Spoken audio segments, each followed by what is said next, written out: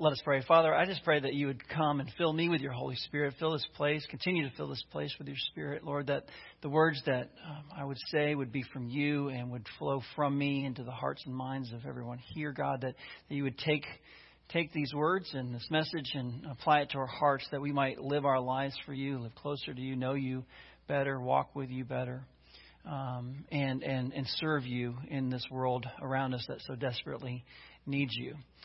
So just come, Holy Spirit, we offer this time to you in Jesus' name. Amen. Please be seated. Well, as you can see on the screen, I'm the Reverend Mark Eldridge, and if you weren't here at the beginning of the service, I'm not the normal priest here. I'm filling in for Father Brooke. And if you may have known, I don't know who knew what, but I was going to fill in today to celebrate with Sean Price is filling in, or was going to preach today. So if you were looking forward to hearing him, as I was, I'm sorry, unfortunately he was not able to be here because of COVID, and I think they're fine, right, Dory? Okay, Dory will give a report. But anyway, so I'm just saying, if you were expecting to hear Sean, I too am disappointed because I was looking forward to hearing him. But I'll do the best I can filling in. Have you noticed that, you probably have noticed this, that there has been a fair amount of hostility in the world in our times, in our days. There's been a lot of hostility between people groups and groups of people, and this group versus that group. And it seems to be getting worse. In fact, there's many people that are in favor of and promoting hostility between people groups and saying, well, this group versus this group and this group, but actively sort of promoting that kind of division and hostility among groups, which, if you understand the worldview that people who are doing that are coming from, it makes perfect sense. But so there's a lot of hostility, and hostility among peoples is nothing new. Of course, it seems worse again in my lifetime now than it has in other parts of my lifetime. But it's nothing new in the sense of there's been hostility and division among people. I mean, you can go back to Cain and Abel, the first two sons. In the beginning of Genesis, there was obviously division between them. Cain killing Abel. So it's been a long around time. The reason I'm bringing up this hostility, this division, this tension and conflict between people groups today is because the Ephesians reading, which we just heard read, the epistle reading from this morning from our lectionary, in it Paul addresses this very issue of hostility between people, between groups of people, and not just addresses it, but talks about God's purpose and plan in ending hostility between groups of people. And so I want to look at that this morning. I want to unpack that a little bit and look at what is God's plan to end the hostility and divisions among people groups, because it's applicable for our day. And then even more importantly, how can we as Christians participate in God's plan to end that hostility?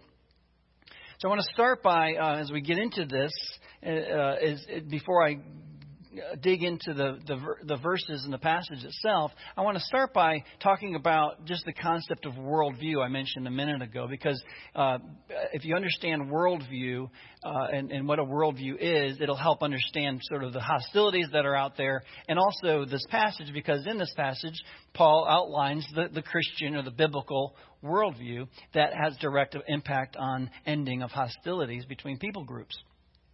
And again, so I'm not being a guest. I'm not sure how familiar you are with worldview, and some of you this may be a review. And for some, though, if you're new to Christianity, you might be like, I've really not thought about that much. So basically, what's a worldview? Everyone has a worldview. Every human being has a worldview. It's a view of the world. It's how one looks at and understands the world around them. And a worldview answers certain basic questions that every human being asks and needs an answer for, and it always starts with God. Is there a God? And if there is a God, who is God? So that a worldview starts there, and then it asks and answers the question: well, where did we come from? That's a It's important. Where do we come from? Where do humans come from? And then once you answer that and have an answer for that, then you got to look at, well, what's the problem with humans? Because clearly there's problems. Everyone just doesn't get along, and there's obviously so there's something wrong with the world. So what's wrong with the world? And then from there, what's the solution, or what's the way to fix what's wrong with the world? And it just sort of goes on and on and on down the line. And every worldview asks and answers those basic questions. And Christianity, the Bible, we know it to be true, but it is, in fact, a complete worldview that asks and answers all those questions. The thing with the worldview, the best way to understand it that I learned was thinking about it in terms of like a button-up shirt. So if you have a button-up shirt of some sort, the important thing with a worldview is like a button-up shirt, you got to get the top button right. If you get the top button right, then every other button as you button the shirt lines up correctly. If you get the top button wrong and that's off, then as you go down and ask and answer every other button is off. It doesn't line up. And so every other worldview out there other than Christianity starts with the wrong top button, which is who is God. And then therefore it's where do we come from's wrong. What's wrong with humanity's wrong. What's the solution to the problems wrong. On and on and on and on and on. Whereas Christianity, where we know, because we know it to be true, is that it starts with the right definition of God, and therefore everything lines up. Well, and again, if you understand that, when you think about, and I won't go too long on this, but some of the problems and hostilities, why would somebody want to promote divisions among human beings? Well, if your worldview is that there is no God, and where we came from was something like, I don't know, we just evolved from primordial ooze into these complex beings, which as an aside is just completely illogical. The mathematical complexity of the human makeup is so vast. It takes more faith to believe we just accidentally came into being than there was a creator who created us. But anyway, that's an aside. But if we just sort of got here, then what's the problem? Well, then some people in their worldview is the problem is that some people are oppressors and other people are oppressees. And the big problem, that's the whole problem. And if you're either an oppressor or an oppressee, and if you're an oppressee, if you're someone who's oppressed, the solution to that problem is to overcome. They're the bad ones, we're the good ones, and we got to overcome the bad ones. And therefore, become the oppressor. Turns out, because again, it just falls apart. It's illogical. It doesn't make any sense. It's a worldview that's off. But to them, it makes sense. So the point is that you have to have divisions among people groups if that's your worldview. There's no other way to look at it. So it just makes sense. Well, so let's get into what's God's view and God's purpose and the truth about ending hostility, because it addresses the real problems with human beings and how that can end the hostilities. So let's look at the passage here, and again, I'll walk through how this outlays a true worldview. So in the passage, Ephesians 2, starting at verse 11, it says this. I'll read a couple verses and then talk about it. It says, "Therefore, remember that formerly you who were Gentiles by birth and called uncircumcised by those who call themselves the circumcision, which is done in the body by human hands. Remember that at that time you were separate from Christ, excluded from citizenship in heaven, and foreigners to the covenants of the promise, without hope and without God in the world. But now, in Christ Jesus, you who were once far away have been brought near by the blood of Christ." So in the passage, you see there's two groups. There's the Gentiles and there's the Jews. And then what Paul was addressing, which was how they understood people in the world, was there was just two groups. There was the Jews who had the covenants, who had the law, who had the promises of God, were called by God, and everyone else, which is the Gentiles. And everyone else was in another group, which is pagan, as it just described here, without God. You're far from God, absent from the promises and the covenants, without hope and without God in the world. And if you are without God in the world, you are without hope. That's a bad place to be. But so there's these two groups that were with hostility between each other. And so I was addressing that. And you, speaking to the Gentiles, were formerly part of this other group that was far from God. And so there's the division that we're addressing. But notice the first word in that passage, starting with verse 11, was therefore. And I'm sure you've heard this before, but wherever there's a therefore in the Bible, you need to know what it's there for. What's it addressing? So it means you got to go back and what is this referring to? So therefore, we're talking about this based on what we just said, what Paul just said. So backing up just a couple verses, what is the therefore referring to? It says here, this is that famous passage which I'm sure you all know or have heard, which is Ephesians 2, 8 and 9, or 8 through 10, which says, "For it is by grace you have been saved through faith. This is not from yourselves, it is the gift of God, not by works, so that no one can boast. For we are God's handiwork, created in Christ Jesus to do good works, which God prepared in advance for us to do." We're saved by grace through faith, not by works, so that no one can boast. So in that, so based on that, therefore, we've got these two groups, and we're going to continue to talk about how there can now be an end to hostility between them. But he's pointing out we're all saved by grace through faith. No one's saved by any other means. But notice in verse 10, you don't have it in front of you unless you have your Bible out, but it says, "For we are." There's some assumptions about worldview in here. "For we are God's handiwork." All people, all human beings, are the handiwork of God. God created, every human being was created by God. There is a God who existed outside of everything who created human beings. There's a creator. We're the handiwork created by God. And that's not just true of Jews or some people. It's true of all human beings. So we're all created by God. And then we're all, there is a God, first of all, who created it. And we're all created by God, and then we're all equally separated by God from sin. That's the problem. All of us, whether you're Jews who had the law and who had all these promises and knew the promises, they were sinners just as much as the Gentile was sinners. Just because they had the law and had all the promises didn't mean that the law and the ability to follow the law somehow made them saved and into a right relationship with God. They needed to be saved by grace through faith just as much as anybody else, just as much as a Gentile, a pagan, someone without God and without hope in the world, who's lived a complete debauchery and knew nothing of the covenant and the laws, right? All are equally in need of being saved, and all are equally in need of being saved by grace through faith alone, not by works. And I say, well, I'm saved because I was such a good person, or I went to church every Sunday, or I followed the 10 Commandments. No, I'm saved by grace, and you who are a mess and who knew nothing about it, you're saved by. We're all equal. There's nobody who's different. We're all equally made by God. We're all equally separated by God from sin. We're all equally in need of salvation, which is only through Christ alone. And we're all equally saved by grace through faith. So there's really no need for this division. Which leads to the first point I want to make today, which is where does the peace come from? Where does the hostility end?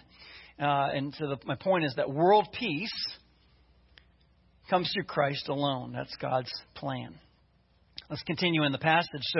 So because therefore, based on this, you have these two groups, but we're all saved by grace through faith. We're all equal in that sense. Verse 14, he picks up. He says, listen to this. "For he himself, Jesus, is our peace, who has made the two groups who are divided one, and has destroyed the barrier by dividing the dividing wall of hostility." He's destroyed that by setting aside in his flesh the law with its commands and regulations.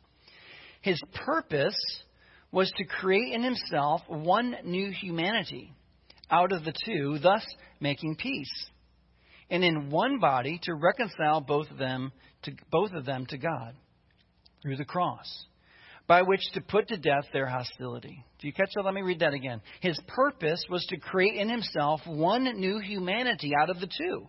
No more division. And again, we're just talking about two groups at this point. So this could apply to all different groups.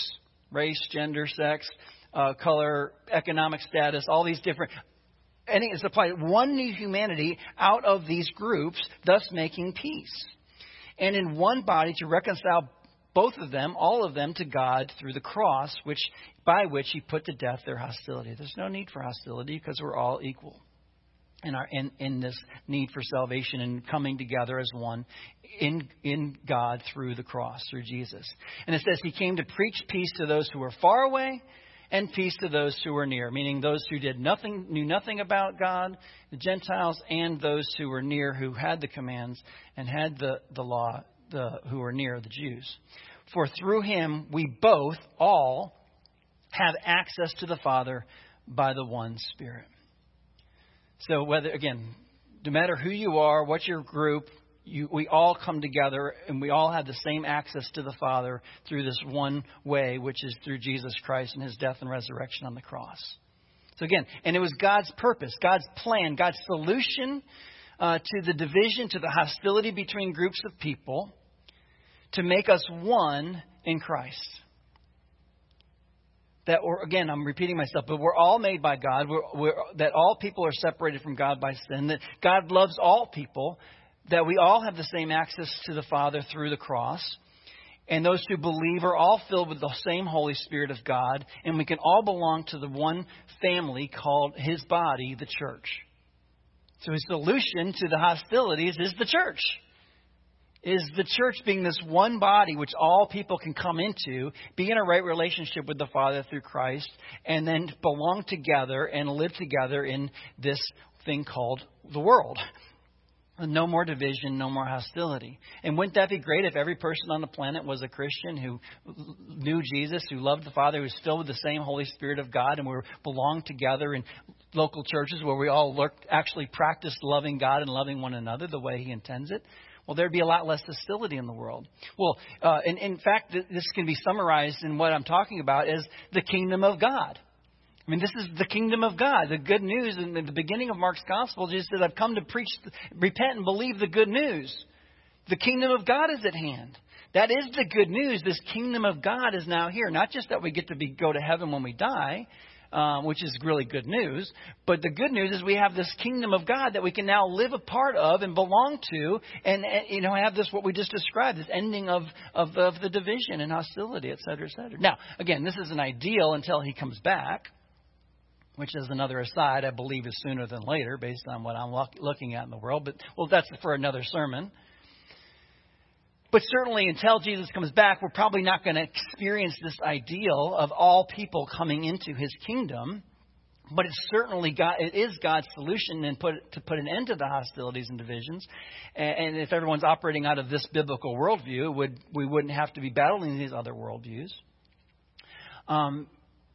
So that's the goal, that's the ideal, and that's what we want to strive for and partner with God in his purpose. So how do we do that? And I'm going to shift gears here to how do we do that? How can we participate in God's purpose and plan to end this hostility through bringing all people into the kingdom of God, into his body, the church? Well, the first way to do that, which is my second point this morning, is that we need to, each person individually, walk in peace in Christ ourselves. You need to walk in peace, in the peace of Christ yourself. You can't offer to anybody else. You can't take to anybody else. You can't bring to anybody else. You can't share with anybody else that which you do not have yourself. So if you want to bring an end to the hostility, you want to first make sure that you, every day, one day at a time, are living in the peace of Christ yourself. And let me go back to verse 14. This is a powerful few words here. Beginning of verse 14, it says, "For he himself is our peace." Let's just sit on that for a second. He himself is our peace. Not anything else. Not the church, operating perfectly, not having any problems, or not, Again, I think government has important ways to solve problems, and we that should matter to us, and we should be engaged and involved. But it's not government solutions are going to be our peace. It's he himself. It's Jesus himself is our peace. It's walking with him. It's doing life with him. It's knowing him. It's enjoying life with him one day at a time is how you know your peace, is how you have peace and not having hostility with others. So let me ask you this morning, how is your peace? How is your peace? Are you walking in peace through Christ in this world? Or are you stressed up, locked up, worried, and frustrated? And again, there's lots of things to be upset about, don't get me wrong. But that doesn't mean that we can't have peace in our souls as we engage in a broken world. Because He Himself is our peace. So how is your peace? How is your relationship with God? I want to turn to a familiar passage that has been super helpful for me in the last several years. And again, not going to be an unfamiliar passage to most of you, which is Matthew 11:28 through 30, which says, so if you're wearied and burdened and stressed out and not at peace, Jesus says this to us, come to me. Remember, He says He Himself is our peace. Jesus says, come to me, Himself, all you who are weary and burdened, and I will give you rest. And I'll point you where to get rest, and I'll give you some tips. It's come to me, and I, because He is our peace, will give you rest. He says, take my yoke upon you and learn from me, for I am gentle and humble in heart, and you will find rest for your souls. For my yoke is easy and my burden is light. A couple of years ago, I got turned on to a theologian named Dallas Willard, which some of you probably heard of. A mentor of mine just kept saying, well, Dallas Willard said this, and Dallas Willard said this, and I really respected this mentor. And I finally said, well, tell me more about this guy you keep quoting. And he said, well, I'll just point you to his materials. So I listened to a bunch of his teachings. At any rate, he taught on this passage at one point. And it was so helpful to me because, frankly, I never understood the whole yoking thing because I just never grew up on a farm. I don't understand those things. I kind of have the imagery because you grow up in church, you hear this passage, but I didn't really understand it. Well, he described it this way, is that because he says he grew up on a farm. And he'd watch this all the time. What would happen is there'd be a new horse that was brought in, onto the farm.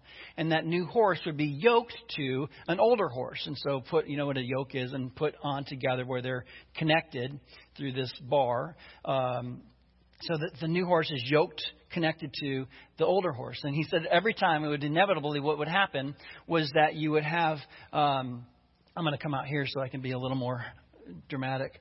So you had the younger horse with all its energy would run and pull and just try to go. And the older horse would just go, nope, we're just going to walk. We're not doing that. Not doing that. And the younger horse would just pull and just finally wear itself out and just be all weird. And so it would drag back and it would start going slow and tired and just, this is too much. And the older horse was like, no, we're not doing that either. We're just going to walk steady. Just going to do it. And so eventually, over time, that younger horse would learn, hey, if I just walk in step with that other horse, it's going to go really well for me. It's going to work. What needs to get done is going to get done if I just walk in step with the other horse. And they would learn from the other horse how it works. Well, that's exactly what this describes. And what it's talking about, come to me, Jesus says, come to me, be yoked to me, and learn from me. And in learning from me and walking with me and learning not how to run ahead and do it on your own and be all stressed out or not, it's never going to be better, everything's bad, and it's never, it's doom and gloom. No, just walk with me, do life with me, learn from me, and as we do this thing called life together, which is the kingdom of God, then you'll have peace and you'll have rest for your soul because He Himself is our peace. So how are you doing at walking in peace in Christ yourself? You pulling ahead, you pulling behind, or are you just walking in step and learning from Him? And then, so that's what we need. We need to do that ourselves so that we can offer that to other people. And the last point I want to make is how do we partner in God and God's purpose to end hostilities? Well, the obvious answer is we need to be a part of helping other people come into His kingdom. And other people come to be saved by grace through faith alone and come into that right relationship. We filled with the same Spirit so they can be in the one body, the church, with us. And that's called evangelism, which none of us really love, but it's what we're called to do. And so my third point is that we need to work for peace. Work for peace, for that ending of hostility, one soul at a time. One soul at a time. And I try to be a how-to preacher and not so much an ought-to preacher, meaning I rather than just sit here and close the sermon with, you ought to go do evangelism, because we all know we're supposed to anyway. I want to close with here's some from this passage, some how-to, maybe some practical ideas that may be helpful to you actually doing evangelism. And again, I'm sorry I didn't ask about my time limits, but my past experience at All Souls has been you've not been...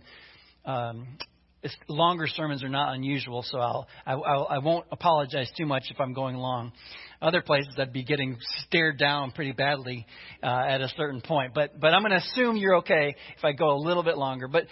So let me just a practical thing real quick here in terms of how do we work for peace one soul at a time so that we can at least do our part to help end hostilities between people. Well, very insightful verse in this passage in Ephesians, verse 17, where it says this. It says, Jesus, He came to preach peace to those who are far away and peace to those who are near. This points out to us that some people are far from God and some people are nearer to God. And that's helpful to know. If you're trying to share, if you're trying to preach peace, if you're trying to share the good news and salvation with somebody, it's helpful to know, are they far away or are they near? Because how you approach them will be different. And we're to do our lives. In John 20:21, Jesus says, as the Father sent me, so I send you. As He did it, we're called to do it. And it says, if he came and preached peace for those who are far away and near, we're to preach peace to those who are far away and near. So the important thing here in the sort of the practical tip here for evangelism is when you identify a person that you're trying to share the gospel with, you know somebody in your life who doesn't know Jesus, who's not at peace with God, who's not in His kingdom, who needs to be saved by grace through faith. If you this person is someone God's put on my heart to work on, so to speak, with evangelism. Then first thing you want to do is you want to identify how receptive they are to the message of the good news. Are they far away or are they near? Because if someone's like far away and hostile to the good news and be like, I don't believe in God, I don't believe in Christianity, Christianity is all bad, church is evil, look at all the bad stuff that God, churches, hostile to the whole thing. Well, that doesn't mean that they don't need to be saved by grace through faith. It just means they're far away and hostile. So how would you approach someone who's there, far away, is going to be different from if you have somebody who's like, I'm really curious about this thing called Christianity. My life's a mess, and I'm sick and tired of being sick and tired, and you seem to have hope in your life, and could you tell me about this person of Jesus that you seem to have a relationship with? Well, that's a different thing. If that person is there near, how you approach that person is going to be different. You see what I'm saying? So you want to assess what their receptivity level is. And once you know their receptivity level, you can develop an appropriate approach. A long time ago, when I lived in Texas for a few years after seminary and church out there, I had a neighbor who was very, very far from God. He was hostile to Christianity, and openly so. And I was a new priest. I'm wearing my collar everywhere. I'm mowing the lawn in the collar because I'm so proud of being a priest, right? But he's now I don't wear it unless I have to. But that's 20-something years later. At any rate, the point is he was hostile. But here's the thing: I didn't have a beard back then. And without a beard, I look an awful lot like Jeff Gordon, the NASCAR driver. I mean, it's uncanny how much I look like him. But anyway, so my neighbor is a big NASCAR fan. So he just kept saying, oh, you look like Jeff Gordon. You look like Jeff Gordon. So I don't know anything about NASCAR other than the fact that I apparently look like Jeff Gordon. But I used that as a connecting point. So I started talking about NASCAR with him because I don't know what else to talk about him. He doesn't want to talk about God. So over time, we're talking NASCAR for a while, and then he loses his job, and he says, hey, I lost my job in conversation. And so at that point, it's okay, well, that's an interesting shift here. So, well, you mind if I pray for you about that? Well, I guess so, sure, most people don't deny being prayed for. And then lo and behold, he got a job right away. Now, this didn't, as far as I know, this didn't lead him to coming to Christ immediately. I don't know. I think he moved, my memory serves, he moved away, and I lost track of him. But I don't know. But here's what I know. As I know in that moment, he went from God, to this guy prayed for me, and then I got a job right away. Maybe there's something to this. And so there's a thing called the Engel scale, and I won't go too long on this, but if you can Google it, look it up. This guy named Engel came up with a scale which kind of listed people as a -10, far from God, or a -1, they're about to accept Christ. And so if you see someone who's like a -10, which like I would say this neighbor of mine was like a -10 or 9, he was far. But if successful evangelism can be just moving someone a little closer to that decision. And so I felt like I did successful evangelism because I moved him from maybe a -9 to a -8, where he's maybe going, well, maybe there's something to this. Where then, hopefully by now, years later, someone else came along and moved him from a -8 to a -4. And then hopefully someone by now has led him to Jesus and he knows him as a Savior. I don't know. But you see what I'm saying? So if you're able to move someone through the way you approach them closer to the decision, then that's successful. And when sometimes you're going to be in a relationship with someone where they're really close, and when you discern that, then you can be the one that says, hey, would you like to accept Christ as your Lord and Savior? Last summer, I was kind of frustrated, as maybe some of you were, where because I'm white, male, evangelical Christian who lives in the South, I was being regularly accused of being a racist. And it was just frustrating to me. I'm like, I'm not a racist, but apparently I am because I'm a white male evangelical Christian living in the South. It's very frustrating. So kind of my response to that, other than being frustrated and trying to keep peace in the Lord myself, was I had an opportunity to volunteer as a mentor at Edward Waters College, which is an historically black college. And I just wanted to, for myself, be like, you know what, I need to prove, at least if no one else ever knows, I'm not a racist. And so I engaged in a mentor relationship with the student there. And the student asked if I could be the mentor. We were sort of several of us. And so in the first meeting, I said, well, why did you ask for me to be the mentor? And she knew I was a pastor. It was all over the phone. And she said, well, because I was hoping you could help me know God better. I thought, ooh, well, this is something I can do. Like, I wasn't sure how this was going to go, but I'm like, so I'm immediately discerned. So she's interested in God. Obviously, I was like, great, so let's talk about it. But the way she asked the question, I want you to help me know God better, I wrongly discerned or assessed that she is already a believer and on the plus side of things. And what she needed was discipling. She knew God, but she needed to know Him better. So I started engaging her on reading the Bible and prayer life and things like that. So by the third call, I realized she's not doing any of the things that we're talking about. She's not reading the Bible. She's not praying. She's not doing any of the things that would help her know God better. So I finally said, what's the hang up? What are you hesitating about? And she says, I'm afraid if I really get to know God, then my life's going to change and I'll lose my friends. I said, internally I thought I wrongly assessed the situation. So I said maybe she was at a -1 and she was asking. So I said, well, let me just ask you, have you ever asked Christ to be your Savior? Because if you don't have the relationship, it's going to be hard to know Him better. So let's start with there. And she said, well, I grew up in the church. I was baptized. My grandma kind of made me go and she was baptized. She said, all I really remember was the water was cold and it didn't really mean much to me. Right. So I said, okay. So I said, well, if you'd love, explain the gospel to her, if you'd like to pray this prayer. And she said, I would. And I was able to lead her to a personal relationship with Christ, entered into the kingdom, and then we were able to help her in the discipleship and the growth.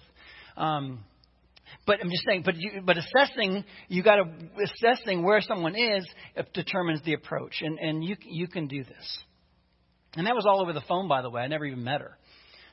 So COVID, I can't do anything. Oh, why not? Who knows how God can do things? Okay, I'm going to stop. Let me close with this. God's plan to end hostility is through Jesus Christ alone. And that all people were made by God, created by God, separated by sin. There are none that are righteous. We're all equally saved by grace through faith. And if everyone is into the kingdom of God, that would bring eventually the end of hostilities. And our part is to know that ourselves, to walk in that peace. So how is that going? And then how can you identify and help other people work towards other people coming into that peace as well? Let's pray. Father, I pray that you would help each one of us not only know your plan, the establishment of your kingdom through Jesus Christ, but also walk in it ourselves, experience it on a day-to-day basis, that we'd have something to share with others, and that you would work through us, whether someone's far or near, that you would use us to help them to come to know you as Lord and Savior as well. In Jesus' name we pray. Amen. And we're now going to go into a time of prayer and continue to pray. I'd like to invite the person who's leading us in prayers to come forward and do that for us.